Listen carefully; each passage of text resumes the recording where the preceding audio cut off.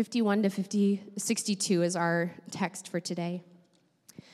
As the time approached for him to be taken up to heaven, Jesus resolutely set out for Jerusalem, and he sent messengers on ahead who went into a Samaritan village to get things ready for him. But the people there did not welcome him because he was heading for Jerusalem. When the disciples James and John saw this, they asked, "Lord, do you want us to call fire down from heaven to destroy them?" But Jesus turned and rebuked them. Then he and his disciples went to another village. As they were walking along the road, a man said to him, "I will follow you wherever you go." Jesus replied, "Foxes have dens and birds have nests, but the Son of Man has no place to lay his head." He said to another man, "Follow me." But he replied, "Lord, let me first go and bury my father." Jesus said to him, "Let the dead bury their own dead, but you go and proclaim the kingdom of God." Still another said, "I will follow you, Lord, but first let me go back and say goodbye to my family." Jesus replied, "No one who puts a hand to the plow and looks back is fit for service in the kingdom of God."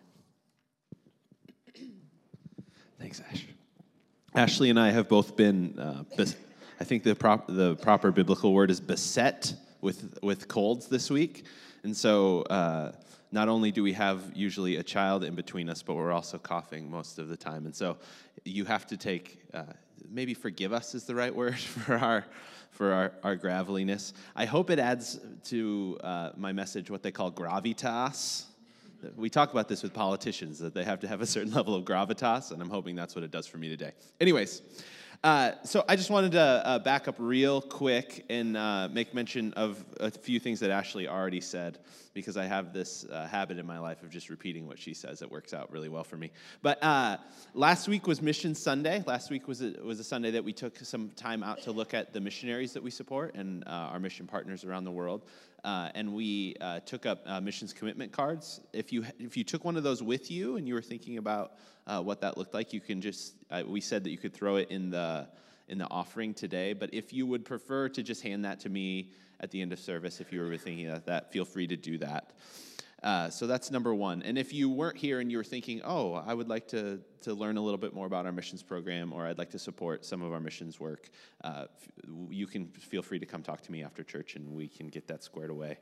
So that's one. And number two, we had this really wonderful and meaningful night this Wednesday at our Ash Wednesday service, and I just kind of want to celebrate it with you all. Ash Wednesday is this strange thing for people in the evangelical tradition to do, right? It feels a little odd for people who aren't Lutherans or Catholics to participate in an Ash Wednesday service. But we did it this Sunday and this past Wednesday, and it was really, really powerful for me. I always have this innate sense whenever we enter into anything that's maybe a little bit more a product of the historic church or churches that have existed for a long time, that we're entering into some type of rhythm, some type of thing that is that has some depth. There's some heft to it, and there's always beautiful things to mine up. And so last Wednesday we looked at just the idea of repentance, and how what a central role it plays in the life of any church and in the life of any Christian. And so as we meditated on that idea of repentance, I thought it was a really beautiful time. We had a time of extended worship and prayer. We had an opportunity to receive communion and to receive ashes. And it was really, I said this, I think last week when we were talking about it, that service is always one of my favorite that we do every year, and it held true for this year. So if you didn't get an opportunity to go this year, there's only one a year. So you'll have to wait till next year, unfortunately for you. That's as guilt trippy as I get. All right. So today we are starting a new series, and we're calling this series The Road. The Road. And the reason we're calling it that is because beginning in chapter 9, verse 51 of the Gospel of Luke, it says this, beginning in verse 51, "As the time approached for him to be taken up to heaven, Jesus resolutely set out for Jerusalem." Jesus resolutely set out for Jerusalem.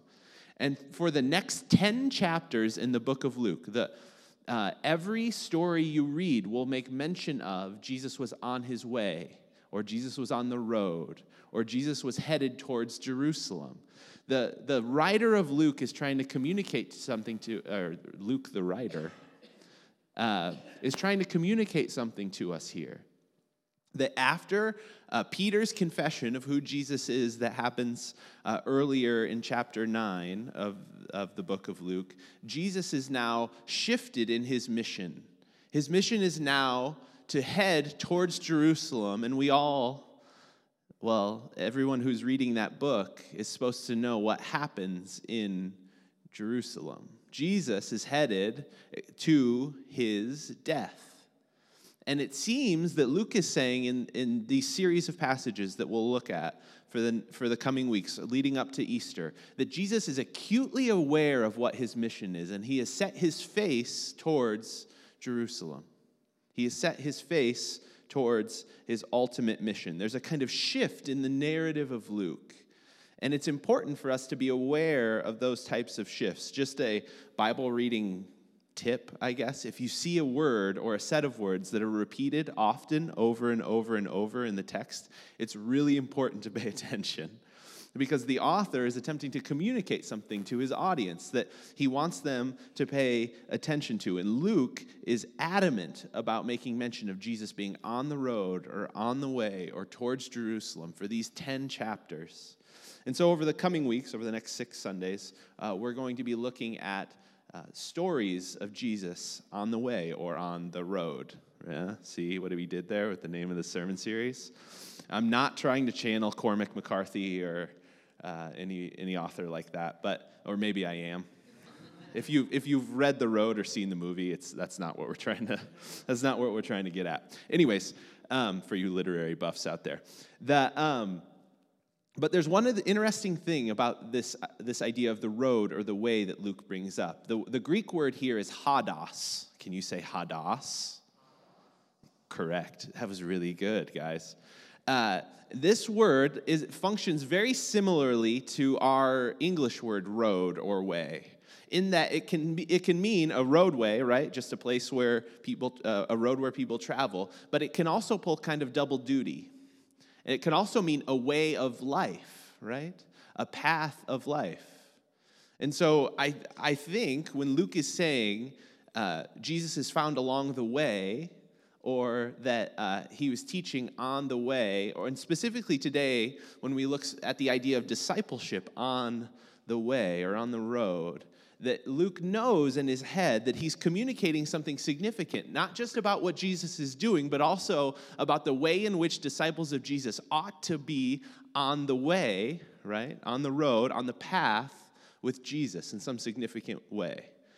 This is just, luckily, has a lot to do with our mission statement, pursuing the way of Jesus, right? It's a deeply biblical mission statement, trust me.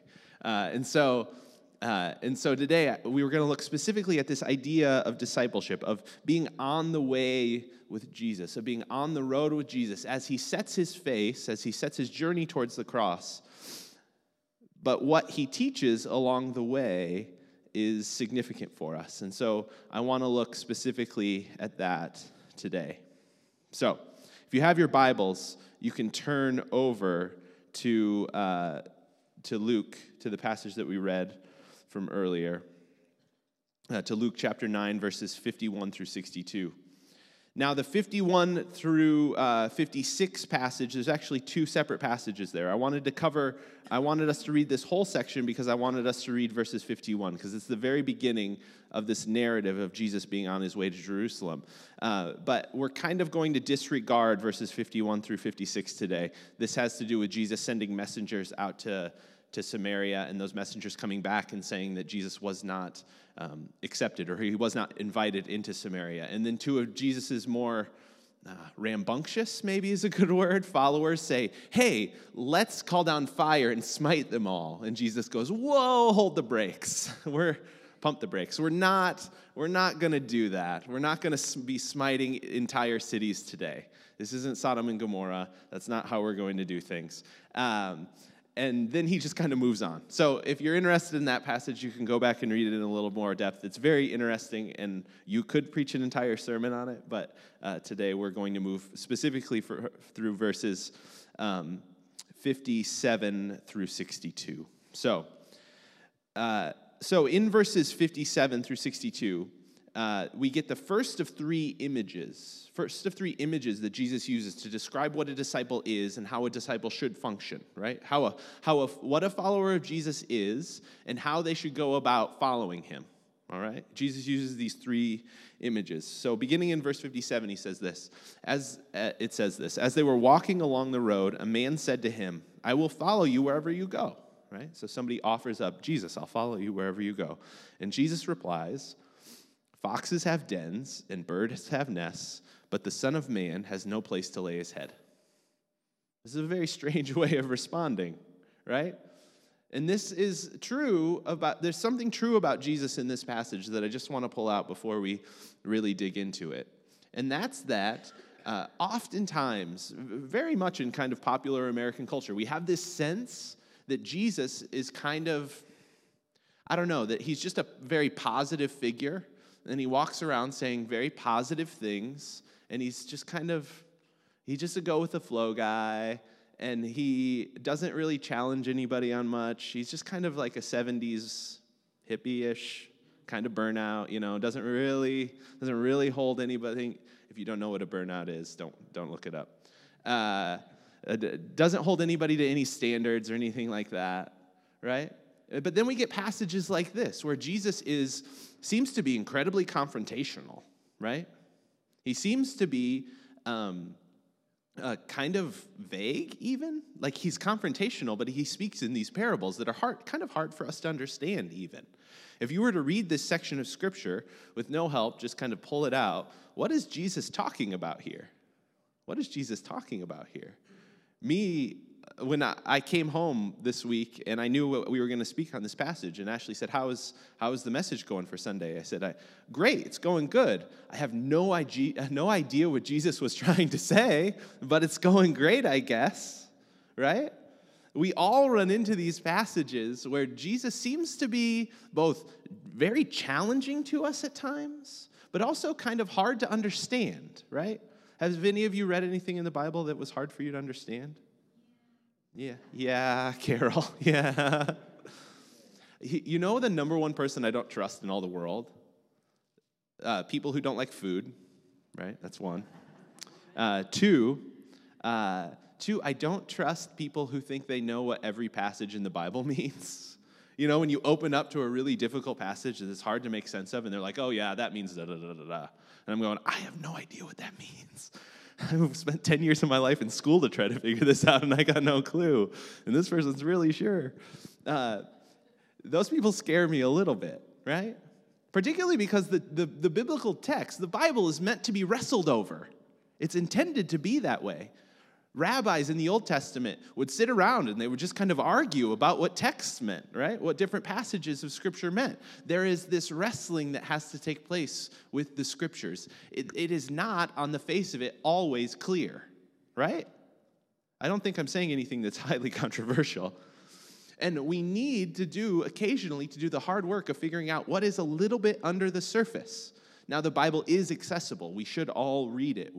And in reading it, we do learn things. It's not to say that it's the secret kind of book that, you need a cipher and a bunch of secret code rings to try to figure out, right?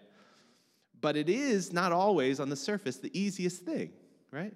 And that's part of why we in community as a group of people have to read it together, right? Does this make sense? Because we need to hear I thought it meant this, and I thought it meant this, and I think I read this, and this had really good insight. So that's an important thing. It's an important process, and it's something we should be actively doing. So that's just a note about how to read the Bible. Anyways, let's get into the text. So Jesus says this thing about foxes and dens and birds and nests and the Son of Man not having anywhere to lay his head. So what does this mean? What does this little allusion that he uses here mean? And what Jesus says here to this disciple was technically true about him. As a kind of an itinerant traveling rabbi, he did not have any place to lay his head. He didn't have a home.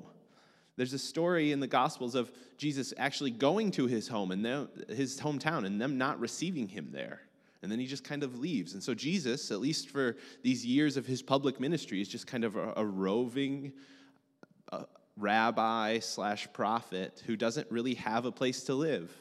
We learn from other places in the gospel that Jesus had money, but the money he had was given to him by wealthy women, women who of means who contributed to his ministry that allowed him to live. So that was good. So Jesus was living off of handouts, essentially. That was how he supported himself during this time. And he had no place to live. He had no place to live. He had no home to call his own. And this was clearly a little distressing to Jesus. But he also communicated it to the disciple who wanted to follow him, right? That if you follow me, you're not going to have a home either, right? Because I don't have a home. So on the surface of it, it's a very practical warning to this person who wants to come and follow him, that this is a serious thing, and if you leave your home and follow me, you're not going to have a home any longer, right? This seems like a good thing to say.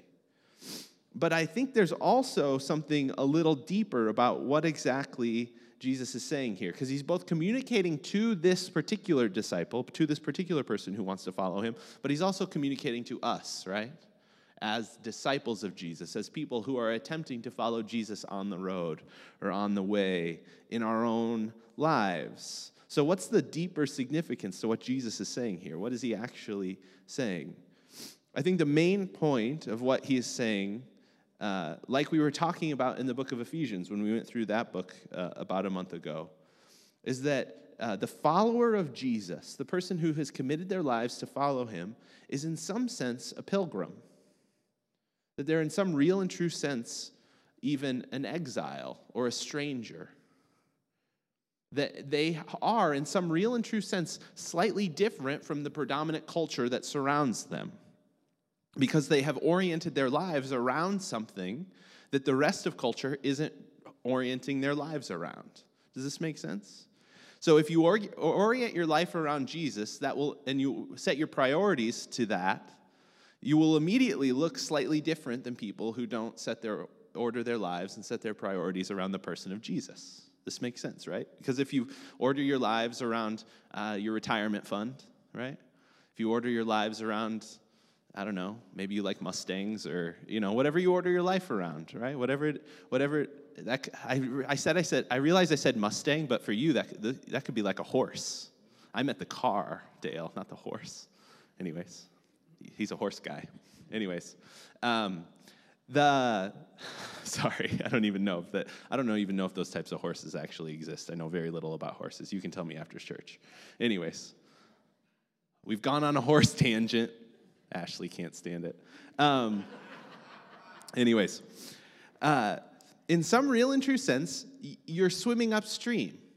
In culture, if you're a disciple of Jesus, you're swimming upstream. There's something different about the way in which you live your life as opposed to the way that another person who doesn't orient their lives around the person of Jesus lives their lives. Does this make sense? And Jesus wants the disciple, the person who wants to follow him, the prospective disciple, to be aware of this reality, right?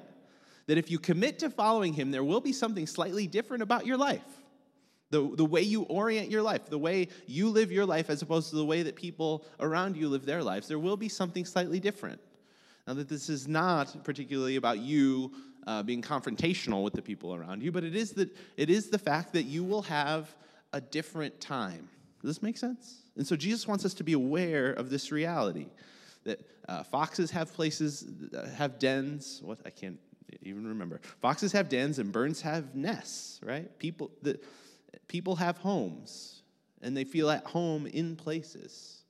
But if you're committed to be a follower of Jesus, to be a disciple of Jesus, that changes your orientation towards the world in some significant ways, and we need, as followers of Jesus, to be aware of that. Right? Right. All right, let's move on to the next image that Jesus uses here. In verse 59, he says this. And this time, in the first instance, this man asked to follow Jesus. Not man, it could have been a person. It could have been a woman also. But in this one, this is a man who comes up, who Jesus walks up to this time, and Jesus says, "Follow me," just like he did to his first disciples. He walked up to this man and says, "Follow me." But he replied, "Lord, first let me go and bury my father." Jesus said to him, Let the dead bury their own dead, but you go and proclaim the kingdom of God. Take it easy, Jesus. My goodness, this is a harsh thing to say. Let the dead bury their own? Don't worry about your dad. Let the dead bury him. You come with me. This is an interesting encounter because burying your father in the first century was a duty that no one contested. No one thought that this shouldn't be done. Of course, you should bury your father and take care of your family and deal with all of these things. This is something important that everyone should do. It made no sense not to, right? But Jesus is, I would argue, not making a statement here about literally burying a family member, right? Jesus is not literally saying anybody who follows me shouldn't be worried about burying their family members, right? This isn't what Jesus is saying. And actually, we learn in 1 Timothy 5:8 that early Christians took the care of their family, their nuclear family, very seriously. So this did not come into the practice of early Christianity. So because it didn't come into early Christian practice, we know that Jesus is using this analogy to try to communicate something significant, right? He's saying something very provocative to try to communicate something significant here. So Jesus is not advocating for ditching your family in their time of need. He's not advocating for not burying a family member. What he is doing is he's trying to throw the importance of his mission into relief. He's trying to show us and this disciple the importance of his mission over and against other important worldly things. So, over against other important responsibilities, Jesus is trying to communicate to this disciple and to other disciples that his mission, his cause, is more important than even the important things. Does this make sense? He's not saying don't take care of your parents, right? He's not saying don't attend to your family. But what he is saying is that the priority of the kingdom of God holds a high priority in the life of a disciple, right? That the priority of the kingdom of God holds this incredibly important place. And there's also in Jesus this kind of sense of urgency that's taking place here, right? Because Jesus himself is headed where? To Jerusalem. Good work, guys. He's headed towards the cross. And so there's this sense of urgency in his life, right? Jesus is saying, like, I have a mission to accomplish. I have a thing to do, and we don't have time for other things, right? Even important things, we don't have time for them because I am on an important path. Does this make sense? Jesus is attempting to communicate to the best of his ability that the disciple of Jesus is one who prioritizes the kingdom of God, the mission of Jesus, over other important type things, right? That in the hierarchy of importance, that the mission of the kingdom of God serves the highest, stands on the highest shelf, or is on the highest rung. And he wants to communicate this clearly to a disciple of Jesus, that if you are weighing other things over and against the kingdom, right, and those things are higher or more significant priority in your life, that you have in some sense not seen that the kingdom is important, but I would argue that you haven't seen the value, right? You haven't been captured by the significance of this mission and message.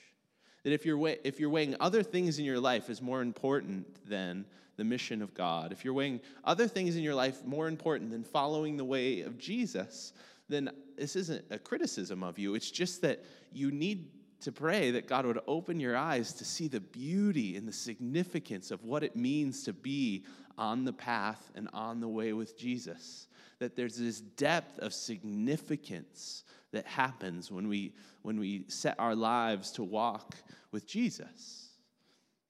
That other things begin to kind of pale in comparison to that.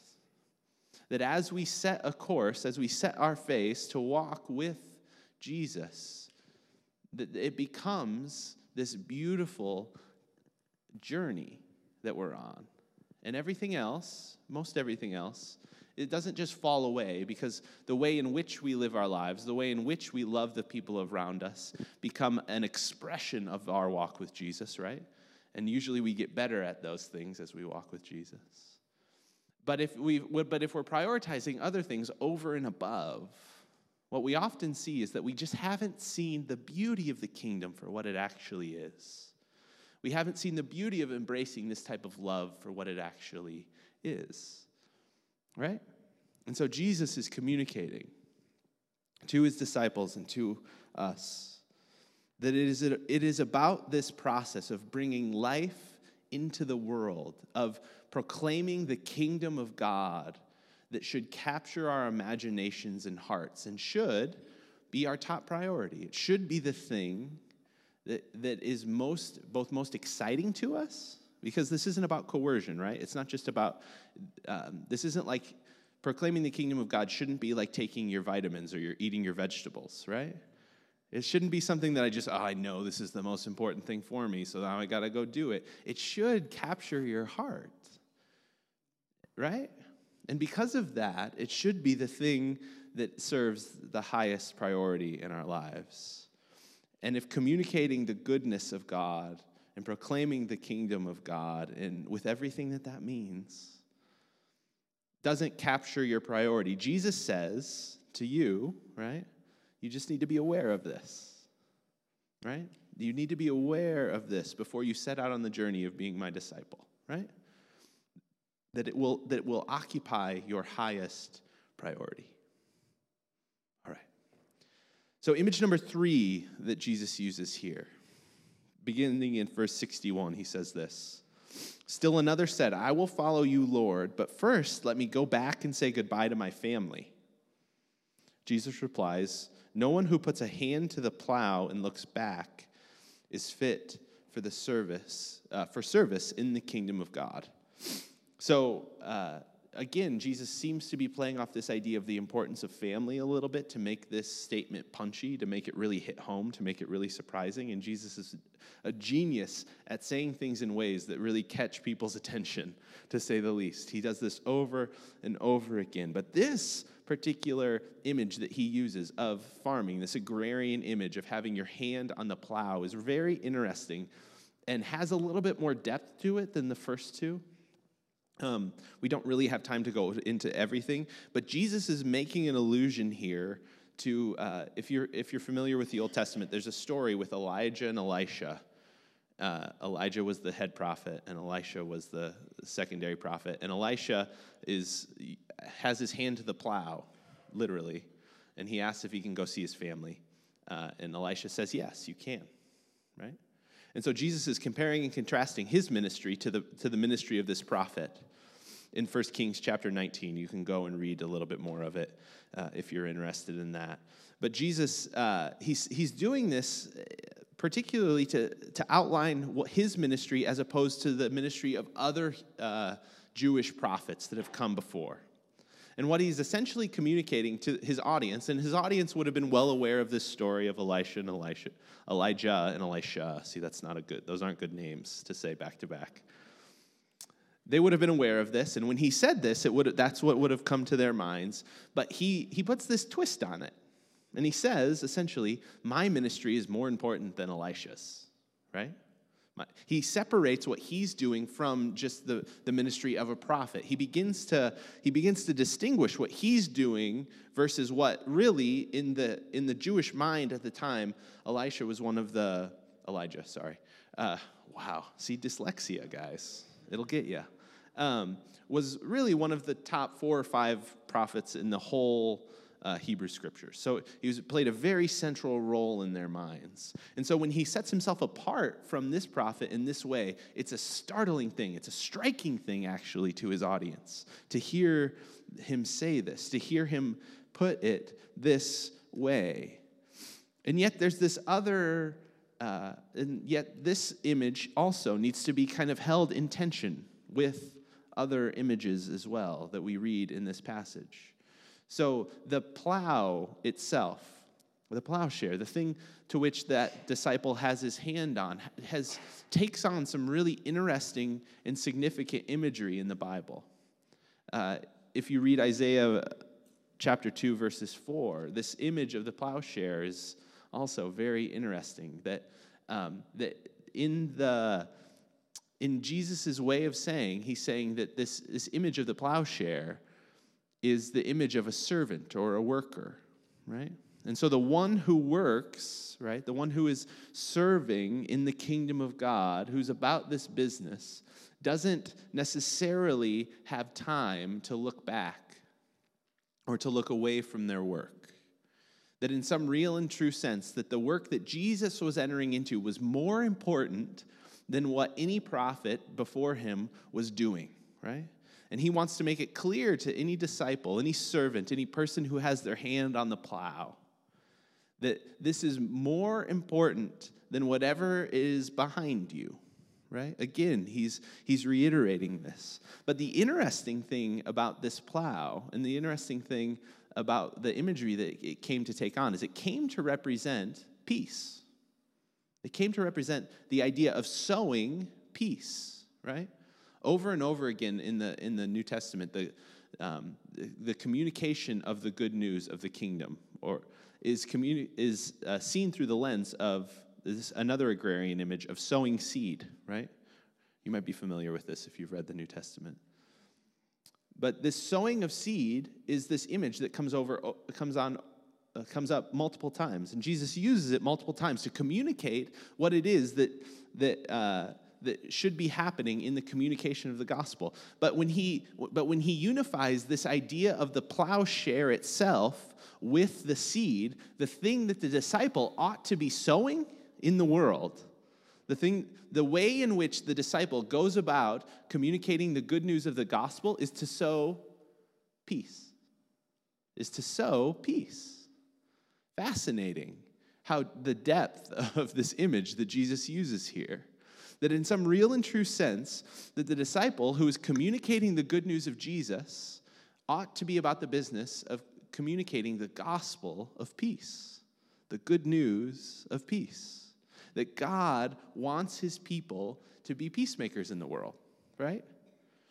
Now, what's so fascinating about this, and why Jesus is such a brilliant orator and why he's such a brilliant communicator of ideas, is he weaves together this idea of being a sower or a communicator of the gospel of peace with these almost violent images of leaving family and leaving home and letting the dead bury the dead, right? There's an incongruity between these two images. They don't stick together quite well, do they? They feel strange. They feel a little lopsided even. But I think Jesus does this to get our attention, right? That while these images are kind of almost violent in their denial of family and denial of love, right? The thing that ultimately the way in which Jesus wants us to go about sowing and communicating the good news of the kingdom is being instruments of his peace, right? Fascinating, the difference and the distinction that Jesus uses here. And I think that's a really great take-home for us today when we're looking specifically at what it means to be a disciple of Jesus in the world. The disciple of Jesus, we take all three of these images together, the disciple of Jesus is one whose life is taken up with the task of following him, right? Of doing what he does.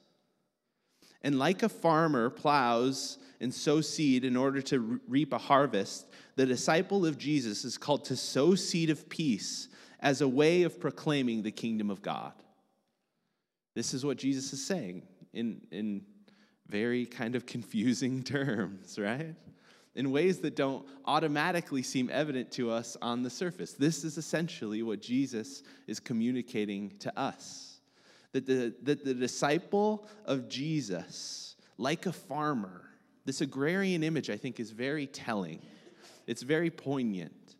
That this work isn't, that it has we know this, right, in Iowa. It has a rhythm to it, and it has a season to it, and it has a earthbound quality to it, right? And we all know that our real life is like this, that at times our lives can just kind of flit by as kind of mundane experiences. You know, we just go from enduring one thing to enduring the next thing to enduring the next thing. And we never really see the value and significance of our lives for what it is. And yet this agrarian image, this image of being a farmer is one who is able to attend to the mundane, right? The seemingly banal things in life, the routine of life, as being very significant, as being abundantly significant. And it is in that intention to the seemingly insignificant things in life as being alive or on fire with a type of significance that over time the farmer is able to go from the fields that we see now to a field that is abundant. Does this make sense?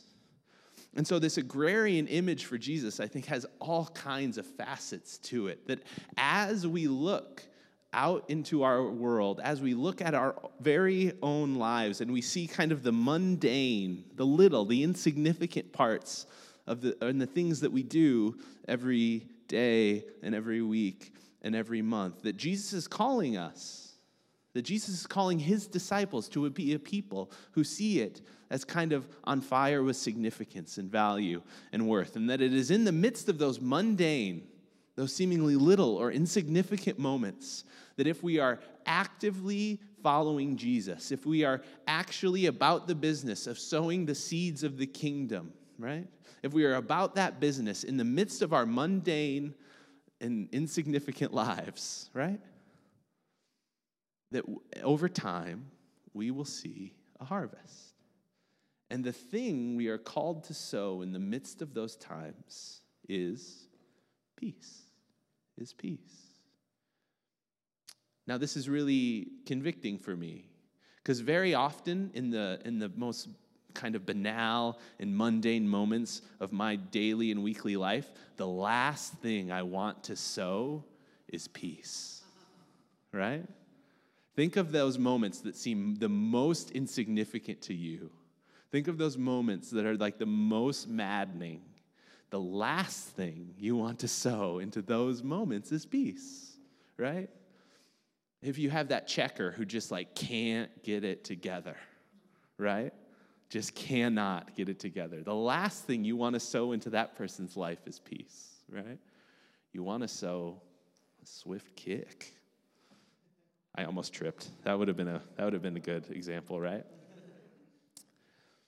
The last thing we often want to sow is peace, but God calls us, Jesus calls us as followers of him to be aware of this reality, that in the mundane, in the natural, in the normal progression of our lives, the thing that we are called to sow, the thing that we are called to pay attention to, is sowing the seeds of his kingdom and doing that with peace. It's beautiful, right? It's beautiful. And it comes from this passage that's kind of hard to understand on a lot of levels. But that's good, I think. It's good for us to work a little when we read the scriptures. It's good for us to dig a little, because that yields a kind of character in us, doesn't it? That's really good and beautiful. Let me pray for you. Father, we thank you, God, that you reveal your heart to us. We thank you for your son, Jesus, who came and resolutely set his face to go to Jerusalem, to head to the cross, to pay for our sins, that we might have freedom. And yet also, God, we thank you so much for these little nuggets of wisdom that you give us about how to live our lives as followers of Jesus, how to live our lives as ambassadors of the kingdom of God. Father, I pray for all of us here today that as we go from this place and we enter that kind of mundane, banal, just kind of endless minute by minute, day by day drudgery that so often besets us in this life, that we would not see it as such, but rather we would see those moments, those times in our lives for what they actually are, which is an opportunity to sow seeds of the kingdom, which is an opportunity to sow peace and love in places and in areas where peace and love is not in abundance. Jesus, would you help us to do that? Would we capture your heart for people who seem insignificant in our day? Would you help us to communicate love and worth and significance to those people? And would you help us to communicate about your love for those people? We pray it all in your strong name. Amen and amen. So go today in the grace and the peace of the Lord Jesus Christ.